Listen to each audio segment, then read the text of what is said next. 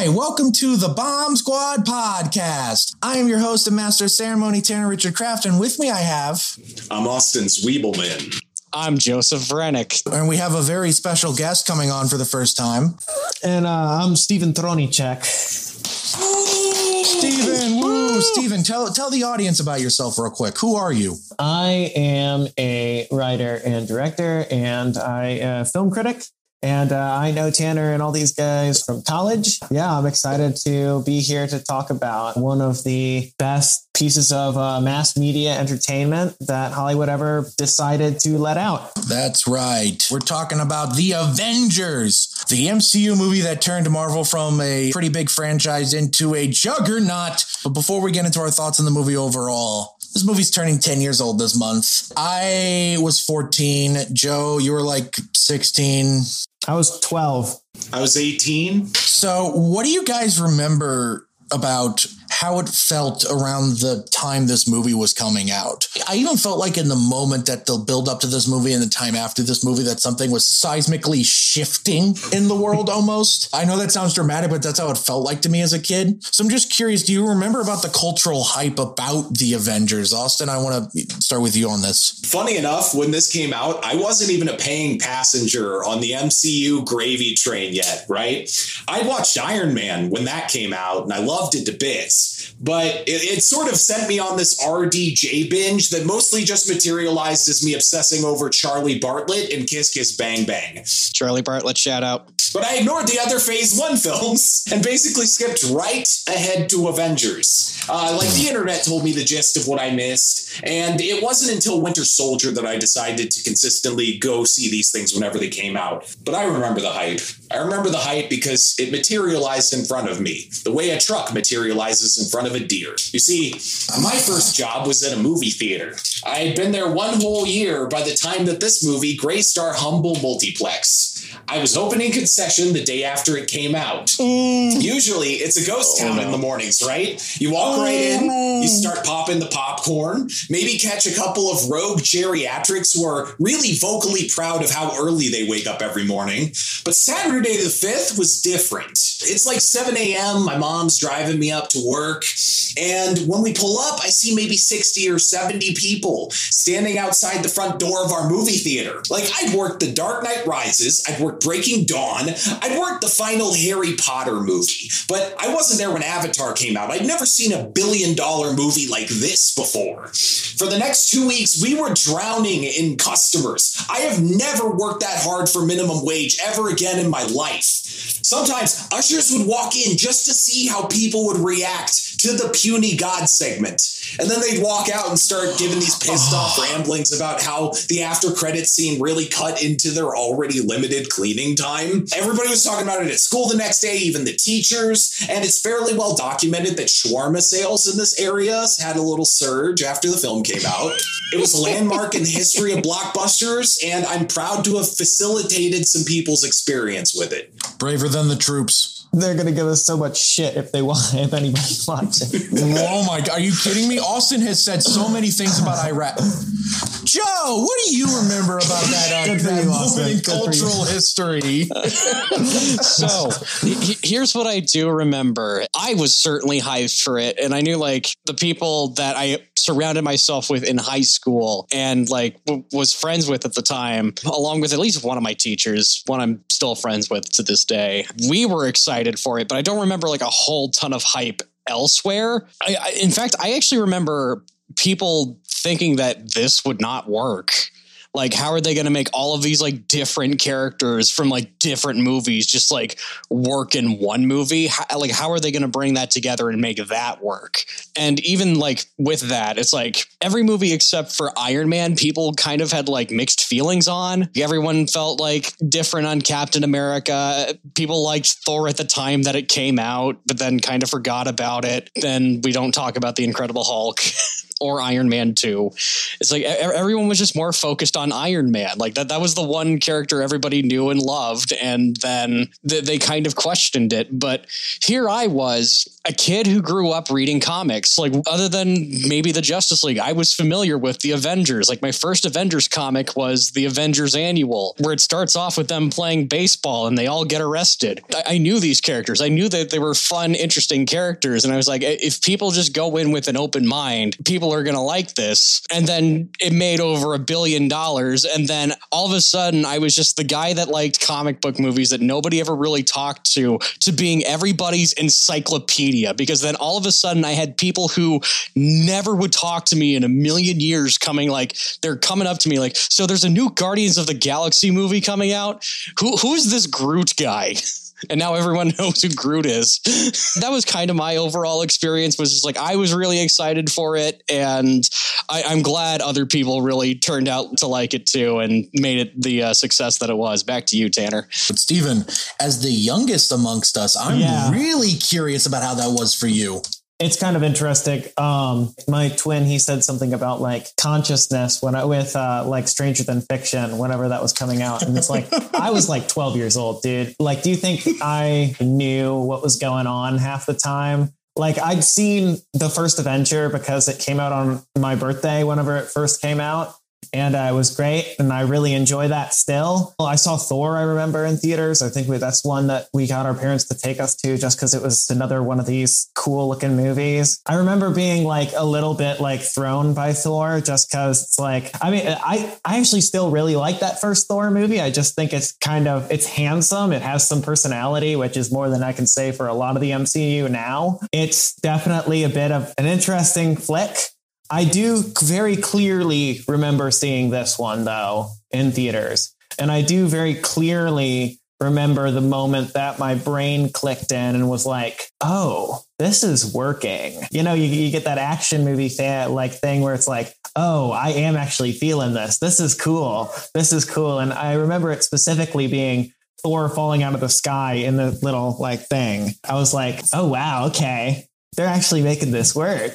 That's kind of cool. I do think the general vibes were, even for like little kids, everybody was like, how the fuck are they going to get Captain America, Thor, Iron Man, the Incredible Hulk, and some of these other guys all into the same movie? Now it's years later. It's like, well, funny that was ever a question. Yeah, funny it was ever a question. Back then we were like, oh, can we put Thor and Iron Man in the same movie? And nowadays it's like, we're putting 3 Spider-Man in the same movie. Deal with it. Right. And admittedly, you'll pick up. We're going to have a conversation about whether or not that is necessarily effective anymore, or whether or not it was ever more effective than it is here, which personally I don't think it is. We're going to have to go more into we'll get into it. How good the character writing here is. That's the main thing. So I was 14 when this movie came out. I think I was a month away from finishing the 8th grade. Bo Burnham should have made his movie about me. I remember in the build up to it, I wasn't really a movie guy as a kid. I would watch the movies like my parents gave me as DVDs. So your Disney's, your Pixar's, other animated movies, the Shrek movies,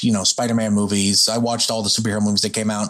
But to me, I remember even as a kid, in my mind, there was this rule with superhero movies, which was every superhero basically gets its own universe to play in. For some reason, that was the perceived rule. Daredevil did his own thing.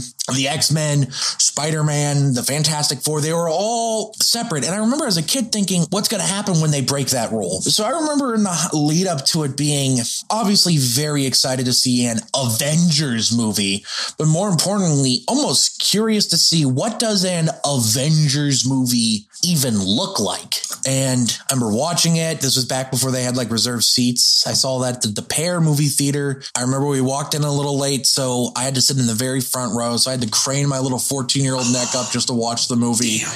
And I remember walking out of that movie feeling like something's changed. movies won't be the same. And I barely knew what movies were. I didn't watch all that many movies, but to me, I just could just feel something has changed and nothing's ever going to be the same. And boy, was I right with that.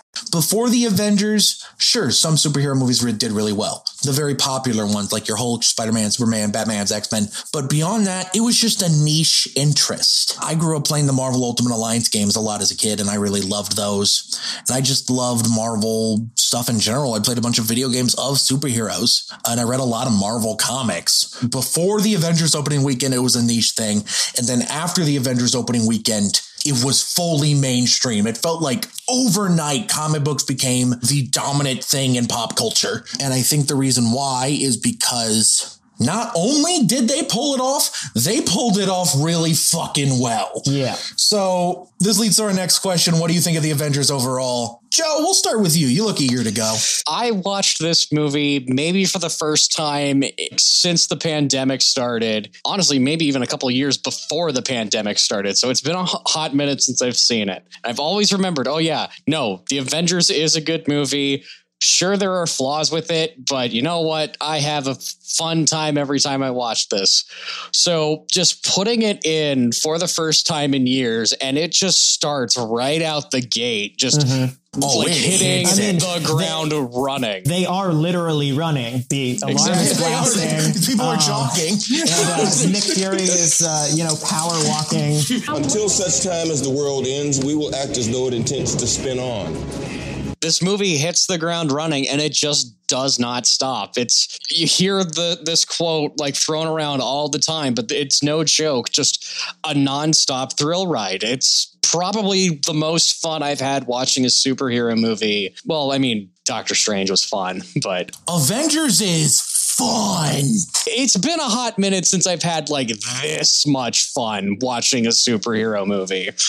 It's funny in hindsight seeing where the MCU has gone since, because it's like at the time this felt huge. Now this just feels kind of quaint and kind of small. And you know what? That's okay, because it's still a fun movie. We've reached a point where it's like every like single character from all of the movies has come together, and this one's no longer that big a deal. But you know what? In my heart of hearts, it's still a big deal. It's always going to be the first one. I will say this. It's like the one thing that I will 100% like die on a hill for are the visuals for this movie.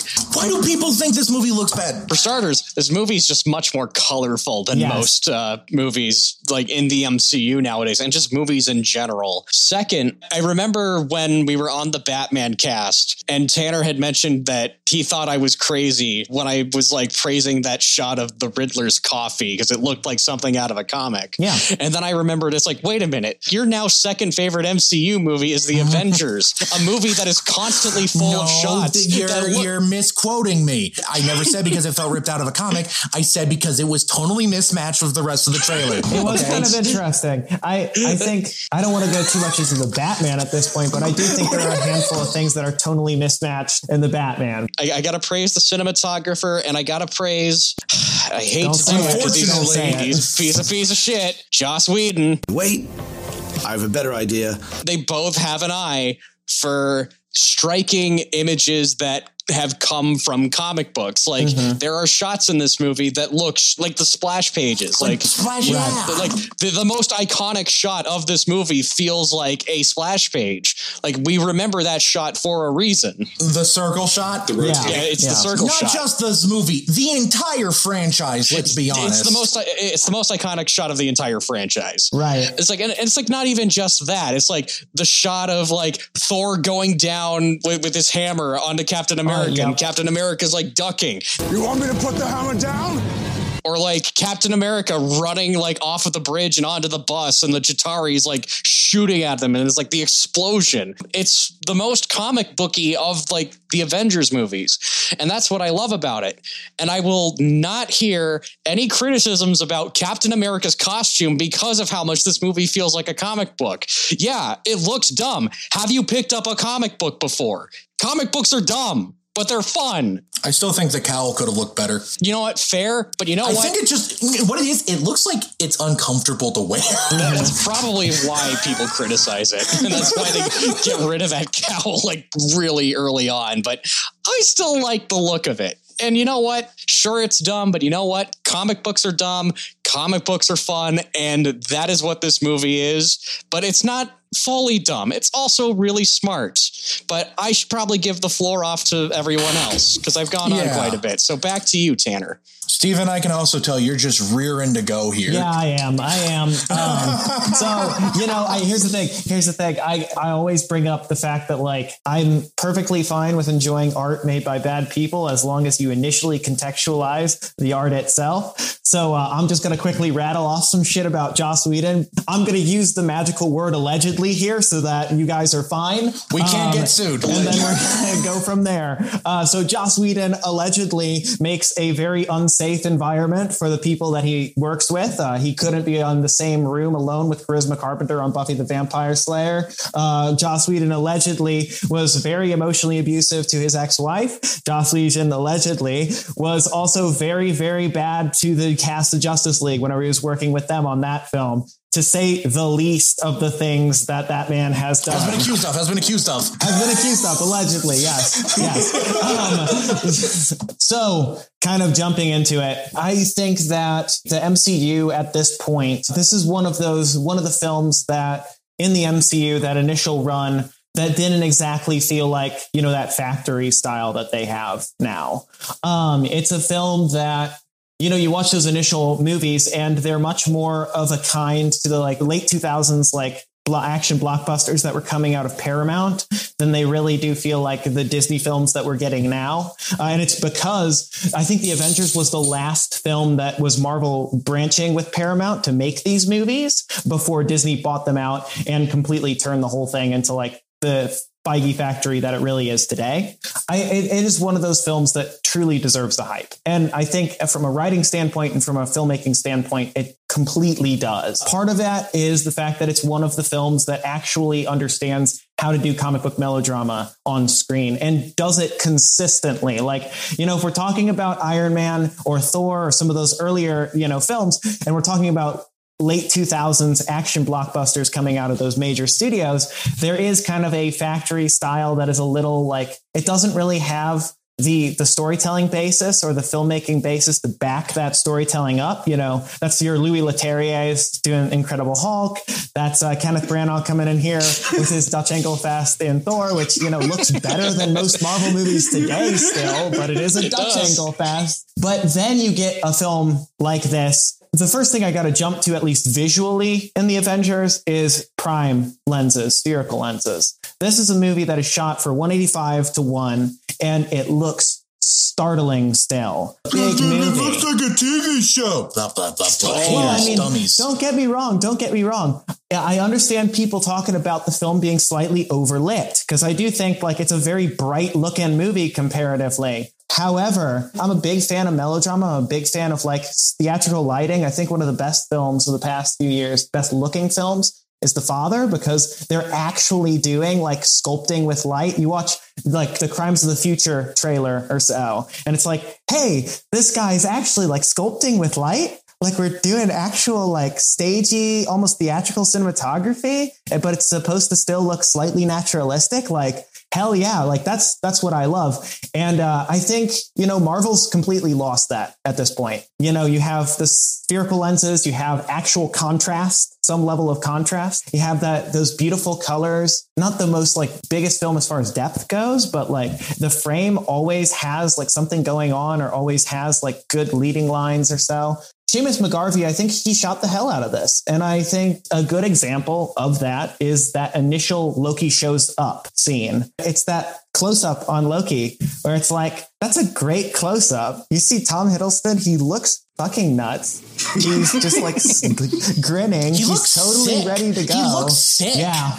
Other than like some of the stuff that James Gunn is doing, no other Marvel film has looked as good as this one. And that includes like a lot of the people that are trying to do like newer, like stylistic stuff in the MCU, where it's like, I don't know, it just looks really underwhelming to me.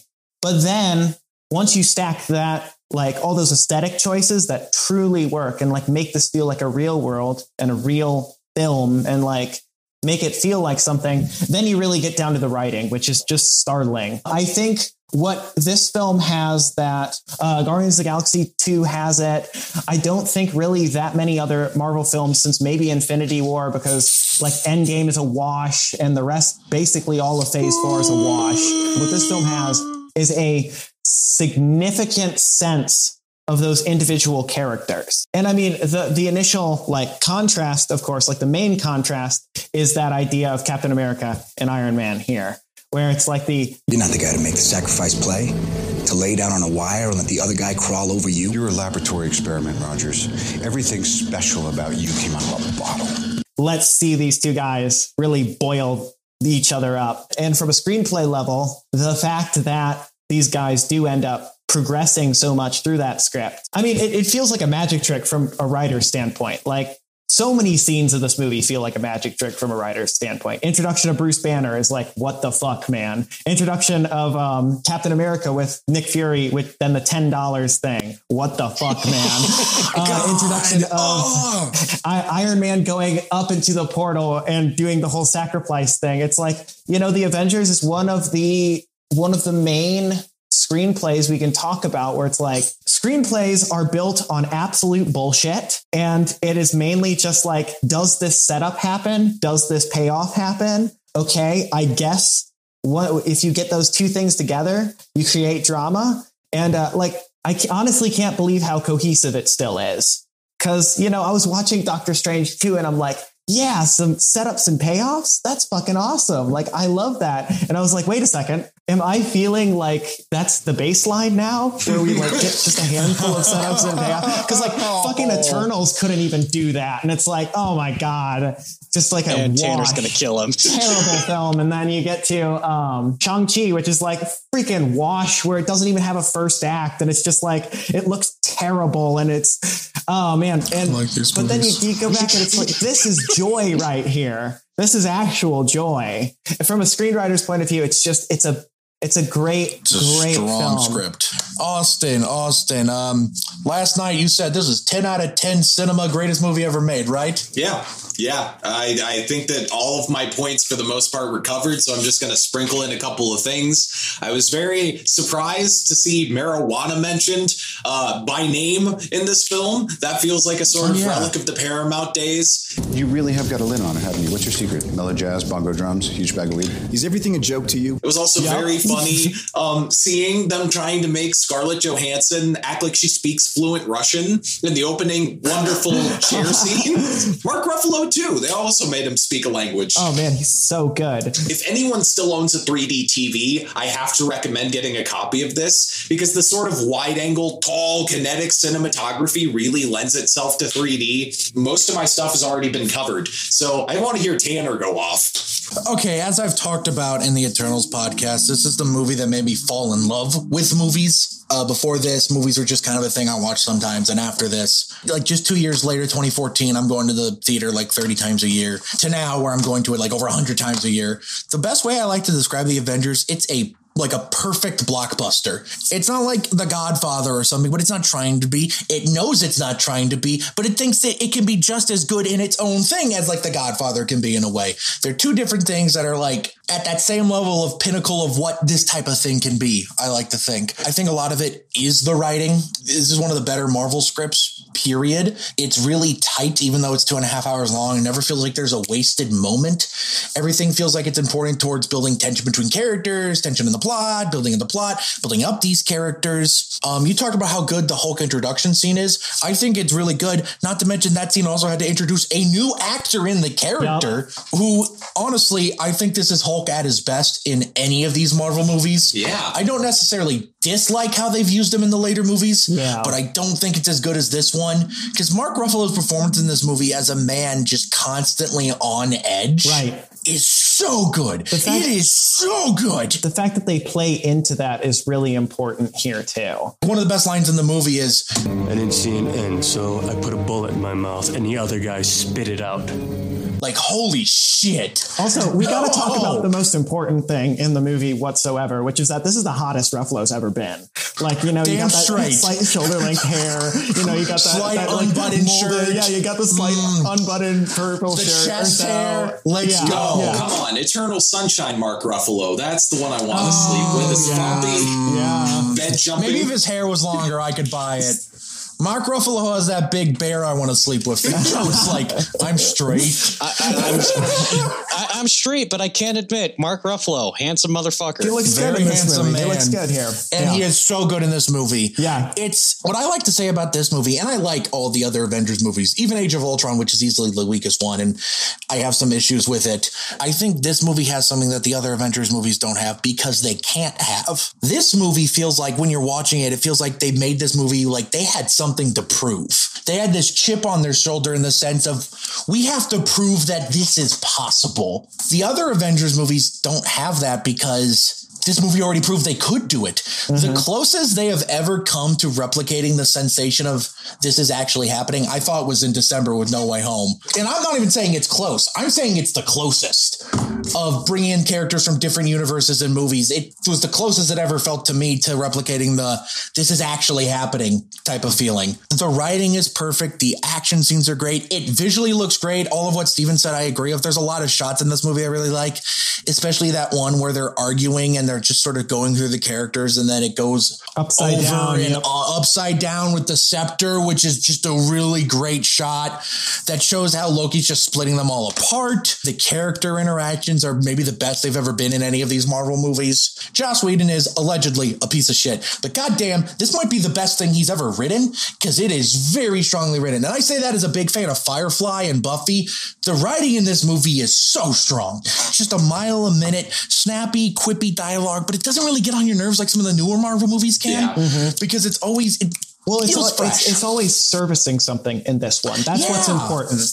Where like Tony Stark is a quippy person in this film because he's an asshole in this film. And it feels authentically like he's an asshole. Because like what I love about Steve Rogers in this film as he's painted is he is completely 100% earnest about basically everything that he says. Right. And that's an actual character. And of course, over time, through what are effectively like what I personally think are some of the worst MCU films, those later Captain America films, over time, that character kind of gets degraded into a much more straightforward, easier to digest type of character. Right. And it's not that I think it's necessarily a bad thing that like he has to become more cynical over time, because that's kind of that's the path that they decided to go with the character.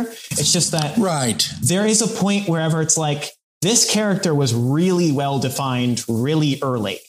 And what they do with that is completely lost by the time that you get to like Endgame or so, in my opinion. That's fair. I like what you're saying there, how even the quippy, silly lines of dialogue serve a purpose. Even some of the silliest ones, like that man is playing Galaga.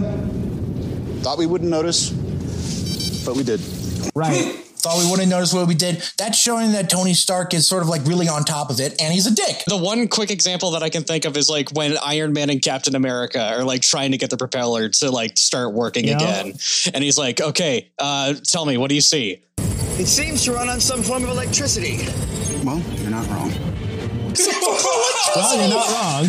And then he just keeps explaining it. It's like they don't stop and linger on the joke. They don't hold for a laugh track. Right. They just keep going. Compare that to Captain America versus Captain America at Endgame, where it's like, I can do this all day. Yeah, I know. The same way Captain Carter can do this all day. All right, let's go. It's fundamentally the perfect blockbuster, and I think part of what makes it special is it feels like it has something to prove. It's always going to be the first one to do the crossover thing. Yeah. And it was the blueprint that the rest of the MCU could follow somewhat. Now, what about some favorite moments, and what about some favorite lines from this movie? We'll get right to that after a brief commercial break from... Not PragerU. Yeah, we figured out how to make them stop putting political ads in our shit. The Avengers mascot. Hi, welcome back to the Bomb Squad podcast. We be avenging things. We're going to move on to our favorite moments in the movie. Steven, I want to start with you. Watching it this time, one of the things that like it just made me shudder from like a dialogue standpoint. It's just like hell yes, motherfucker. It was Stark, we need a plan of attack. I have a plan. Attack. And he jumps out the back of the ship. I'm like, oh my God. Like, it does not get better than that. That type of thing right there, where it's like, okay, that's how you write characters. You want to boil down what works about the movie, it's those two lines right there. How that especially right afterwards with Captain America being like, there's only one God, man. And I'm pretty sure he doesn't dress like that. All right, Austin, you go ahead. My favorite moment is probably Samuel L. Jackson saying, Recognize the council has made a decision, but given that it's a stupid-ass decision, I've elected to ignore it. And then firing a rocket launcher at one of his own planes? Just the sort of do-it-yourself attitude. Got to try and shoot it. That's mine. Like, he is determined. All right, Joe, go right ahead. Take as long as you need. All right, so there's this hell site called Reddit, and if you ever look up the name Scarlett Johansson, you will see this GIF. It is hard to ignore. However, I have to talk about the shot of Black Widow whipping a guy's head with her hair. Like, what the heck? Has she been hiding some sort of secret superpower? Or like, and we've just not known about it or what? Kevin Feige, have you not heard of the Inhumans? There's already a hero who has superpowered hair. Oh, wait, you have heard of them. Oh, fuck. But in all seriousness, my actual favorite moment of this movie, and it'll also just kind of bleed in to help with time here. I'm going to kill two birds with one stone because it's also it has my favorite quote in it too. It is the scene where they're all like bickering with each other, but more specifically, it is the cell was just in case you needed to kill me, but you can't. I know. I tried. I got low. I didn't see an end, so I put a bullet in my mouth, and the other guy spit it out. That hits like really hard at home for me personally as someone who has tried to commit suicide. There's like an emotional like attachment to that kind of line. Also, it just like that is a scene that like says so much about what Bruce has been up to since I don't even know if we even count the Incredible Hulk, but we do. It counts. Okay, but it says Abomination and She-Hulk. But it says a lot about the character like without having to like get into like too much detail. It's like, and I had a bit of fun with this too on this current rewatch because I was considering like alternate casting. And I'm like, don't get me wrong, I would not change a thing about Mark Ruffalo. And he delivers this line with such finesse and like such care. It's like you feel for this guy. That being said, I do remember the one like almost cast that we got. And I've been spending a little bit of time with him as of late. I try to imagine like David Duchovny delivering this line. And you know what? I think he would have been able to pull it off. I don't know if he would have been able to pull off the rest of the MCU though. I think we ultimately got the correct choice, but you know what? I would not have complained. My favorite moment is the entire third act. Yeah, that's a good one. Well, the movie just explodes for 30 minutes. I'm allowed to say that. Yeah, you can. Yeah. If I had to pick a specific part, it's the tracking shot. Yeah, the combo move. Where they go through all the parts of the battle. Yeah. That is really cool. Yes. However, and this is actually going to transition to my answer for the next question. I think my absolute favorite, 100% favorite bit in this movie, the best line of dialogue in the movie, and I think the best line of dialogue in any MCU movie. That's my secret, Cap. I'm always angry. And boom! Oh, I remember watching chills. Every time I watch this movie, I'm always angry gives me chills. Well, then the chills like up because then it cuts to the most iconic shot of all time. Yeah. And then it just goes like, oh, what a, like that little section right there to transition straight to the circle shot is just, that is one of my favorite lines of dialogue in a movie like ever, which I know it's really simple. It's not saying a lot philosophically or whatever. It's so simple, but that's what makes it so perfect. But the part where Cap tells everyone, all those cops to do a thing, and the cop's like, why should we listen to you? Then he knocks out 4 of the aliens and the cop immediately starts reciting what he did word for word is great. He's got a... That's just previews. This is opening night. And Loki, he's a full tilt diva. It's a monument built to the skies with his name plastered. I love that. If we're talking about dialogue, I think there's a cushioning element to a lot of the dialogue here that makes a big freaking difference. That comes in, it just highlights character. Again, like Loki is a full tilt diva. He's going to do it in New York. He's going to do it like that. And then right before the I'm always angry thing, or right after it, Captain America, he says, Loki's going to keep this fight focused on us, and that's what we need. Without him, these things could run wild. And it's like, okay, well, at least we have some context as to how big the scope of this battle is truly going to get within the city, and how that's going to play out kind of like that. And I think that type of like cushioning does the film a lot of good. You just reminded me of another one of my favorite lines. And Hulk. Smash. If anything, something that Whedon at least does terribly well in this film is he always ends specific segments and rhythms of dialogue with a very specific type of, there is like a setup and punchline element to that. I mean, again, we're going to assume that the world will continue until it doesn't type of thing. Just bam. A door opens from two ways in the first 5 minutes as well with the Tesseract thing. Bam. Or it's must be something on door opens from both sides. You're just ending on these like really rhythmically interesting lines that also tell you so much about how these characters are going to interact with each other. Yeah. I also think in terms of humor, I think the hardest I laughed this most recent time was Loki is beyond reason, but he is of Asgard, and he is my brother. He killed 80 people in 2 days. He's adopted. Yeah. Like it's a good line. So good. It's just, you can't deny it. Steven, what about you? What's the favorite line? It's one of those lines somewhere wherever Iron Man's threatening Loki in the top of the building, where he's like walking out from the bar. He's like, "You want a drink?" I have an army. We have a Hulk. That's good. We have a Hulk. I think because if we can't protect the Earth, you can be damn well sure we'll avenge it. I think that Downey Jr. That's the best. It's the greatest movie ever made got in this whole series. Like he's just. It's that bravado. It's that sense of like, but the fact is that all of that does actually have like a lot of character utility and just the script utility. It's not just fluff on top of everything. It's just, I don't know. It just works like gangbusters. The billionaire playboy philanthropist line is great. Take that off. What are you? Genius, billionaire, playboy, philanthropist. You're not the type of one to make the sacrifice call. What are you once you take off that suit? Billionaire, playboy, philanthropist, shut the fuck up. That type of thing. God, just shut his ass so down. Good. Austin, what about you? What's your thing, Pilates? What? It's like calisthenics. You might have missed a couple things, doing time as a capsicle. I forgot about capsicle. Yeah. Seen a bit of mileage, and you've got the glow stick of destiny. One just popped into my head. Sorry about this, guys. It's the Take us to the water. We're flying blind. Is the sun coming up? Yes, sir. Then put it on the left. Get us over water. You just made me remember something. Henry Dean Stanton is in this movie. Dean Stanton is and he has such a great line. You've got a condition. Are you an alien? No. Well, son, you've got a condition. I was wondering who that guy was. That's Henry Dean Stanton. He's just in this movie as a cameo. Harry Dean Stanton. Imagine Spider-Man No Way Home, except Ned opens a third portal and Henry Dean Stanton walks out.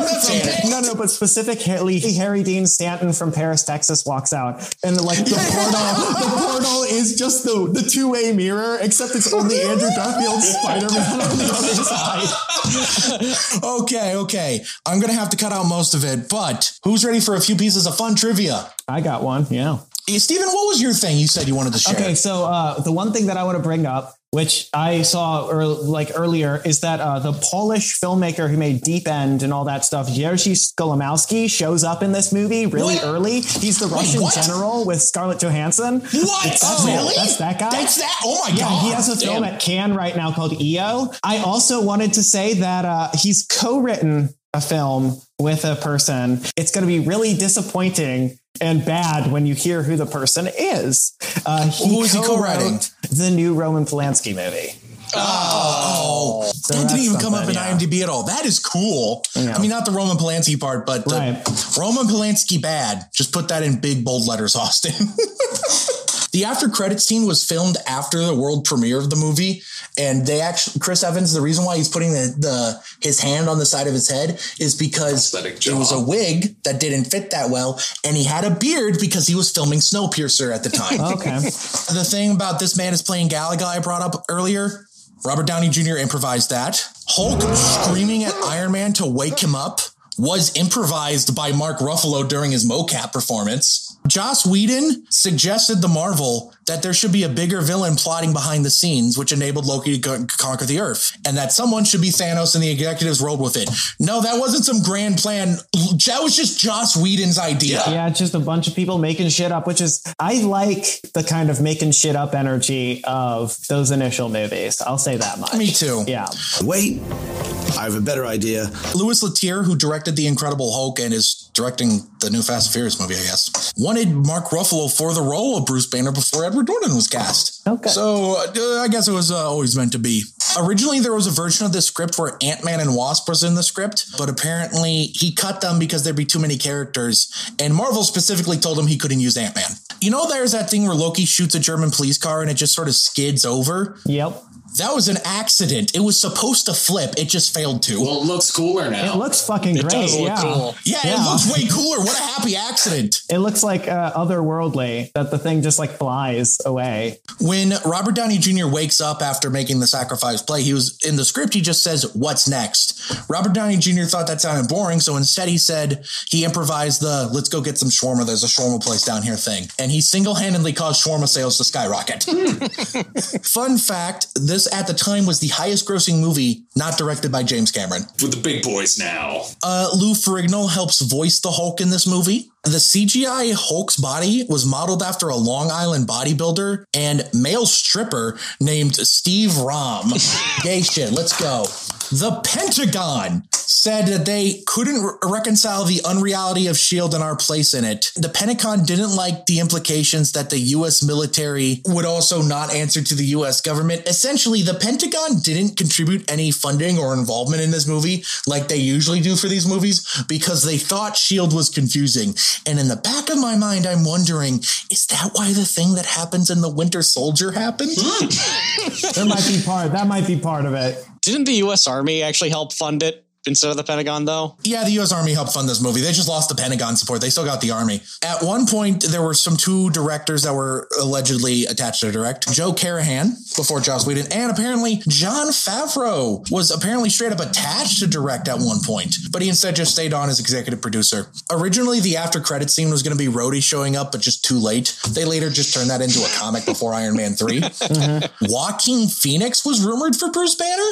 Wow. At his age, at the time, That was the year of the Master, though. So he's like kind of the twitchy thing going on there. It actually took Marvel 3 tries to get this movie a PG-13 rating, literally just because of the Coulson death scene. Wow. Every time they originally had a shot of the scepter going through with the blood and everything. And no matter how many times they tried to cut away from, like, no matter what, if that shot was in the movie, the MPAA gave it an R rating. So they had to cut it to a Thor reaction shot and a close-up of Coulson reacting to it and the sound effect. They couldn't actually show the scepter going through. Oscorp Tower was almost in this movie. They actually had an agreement with Sony to put the Oscorp Tower from the Amazing Spider-Man movie in this movie. They had it agreed to. The problem was they hadn't finished rendering it. A lot of the city was already modeled. It was too late in the process. Very funny. All right, guys, final thoughts. Steven, we'll start with you. Anyway, I'm going to go on a long tangent about the character in Doctor Strange 2.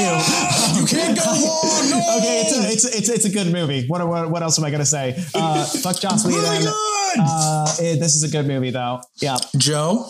I love this movie. It's like top tier MCU, arguably like top 5 best blockbusters of the last, I would say, 20 years. This century. Like, it's one of the best blockbusters ever made. It's really that good. If you've not seen it, you're the only one who hasn't. Go watch this movie if you haven't. Austin, go. This movie is like an excellent jewel in the MCU's crown and a freaky, unsettling reminder of how great Joss Whedon films used to turn out. This sounds silly to say, but the MCU is kind of a silly place. If you're looking for a tighter, gigantic movie with 6 main characters instead of 30, I would say go watch this. It holds up nicely. Yes. It does hold up very well. What can I say that I haven't already said? This movie changed my life. It made me fall in love with movies. It fundamentally put me on a path to meet you people. So this movie made my life worse, actually. Hold on a minute. No, I'm kidding. I love you guys. It changed my life. It's a great movie. It's the perfect blockbuster. Go check it out. But, do you guys know what else assembles to do a thing? What? Me. You watching / listening to this podcast. Thank you so much for assembling to do that. If you are listening to this podcast on any of the audio platforms we're on, thank you oh so very much for listening. Please go ahead and leave a review. Helps boost us in the algorithm. Maybe every website I read contradicts the last, so I don't know anymore. If you're watching this on Spotify video, hi. I don't think we cursed too much this week, but if we did, welcome. Yeah, how about you mosey on over to our Patreon and give us money, because I can't monetize Spotify video. I can't figure out how, so please give us money. And if you're watching this video on YouTube, listen to Steven as he plugs something if he wants to plug anything. Fuck capitalism. No, I'm not going to plug anything. And if you were watching the video on YouTube after you listen to that plug, thank you oh so very much for watching. Go down in the comment section below and let me know. What do you think of the Avengers? What do you remember of the hype surrounding that movie both before and after? What's your favorite part of this movie? What's your favorite line of dialogue in this movie? And finally, if you know what the GIF is, please comment below. You may be entitled to financial compensation. And while you're down there, please go ahead and hit the like button so we know how much you like us. Hit the subscribe button so we know how much you love us. And hit the bell icon so I can break into your home and show you that I'm always angry. Thank you very much for watching, guys. Tune in next week where we do a very fucking different movie hosted by Austin. Austin, what are we talking about next week? Next week, we're talking about the new Robert Eggers film, The Northman. Woo! Very different. Very, very different. Very but different. Tune in then. It should be fun. We'll have a couple of guests. It'll be a blast. Thank you again also very much for watching, guys. I'll see you next time. Bye. Bye.